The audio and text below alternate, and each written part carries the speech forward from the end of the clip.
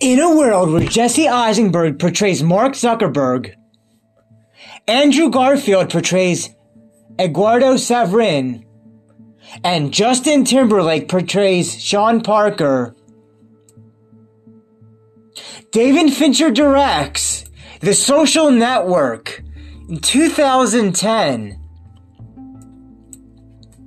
As Harvard student Mark Zuckerberg creates the social networking site that would become known as Fakebook, he is sued by the twins, who claimed he stole their idea, and by the co-founder, who was later squeezed out of the business. You don't get to 500 million friends without making a few enemies. The Social Network, 2010. Pretty well made movie. Pretty well done for what it was going for. And yes, the Hollywood person being talked about as the movie star is indeed Natalie Portman. The Social Network. Oh yes, check it out. Not bad.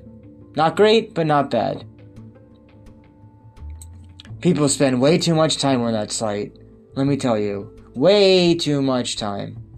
The Social Network. Oh yes, alright.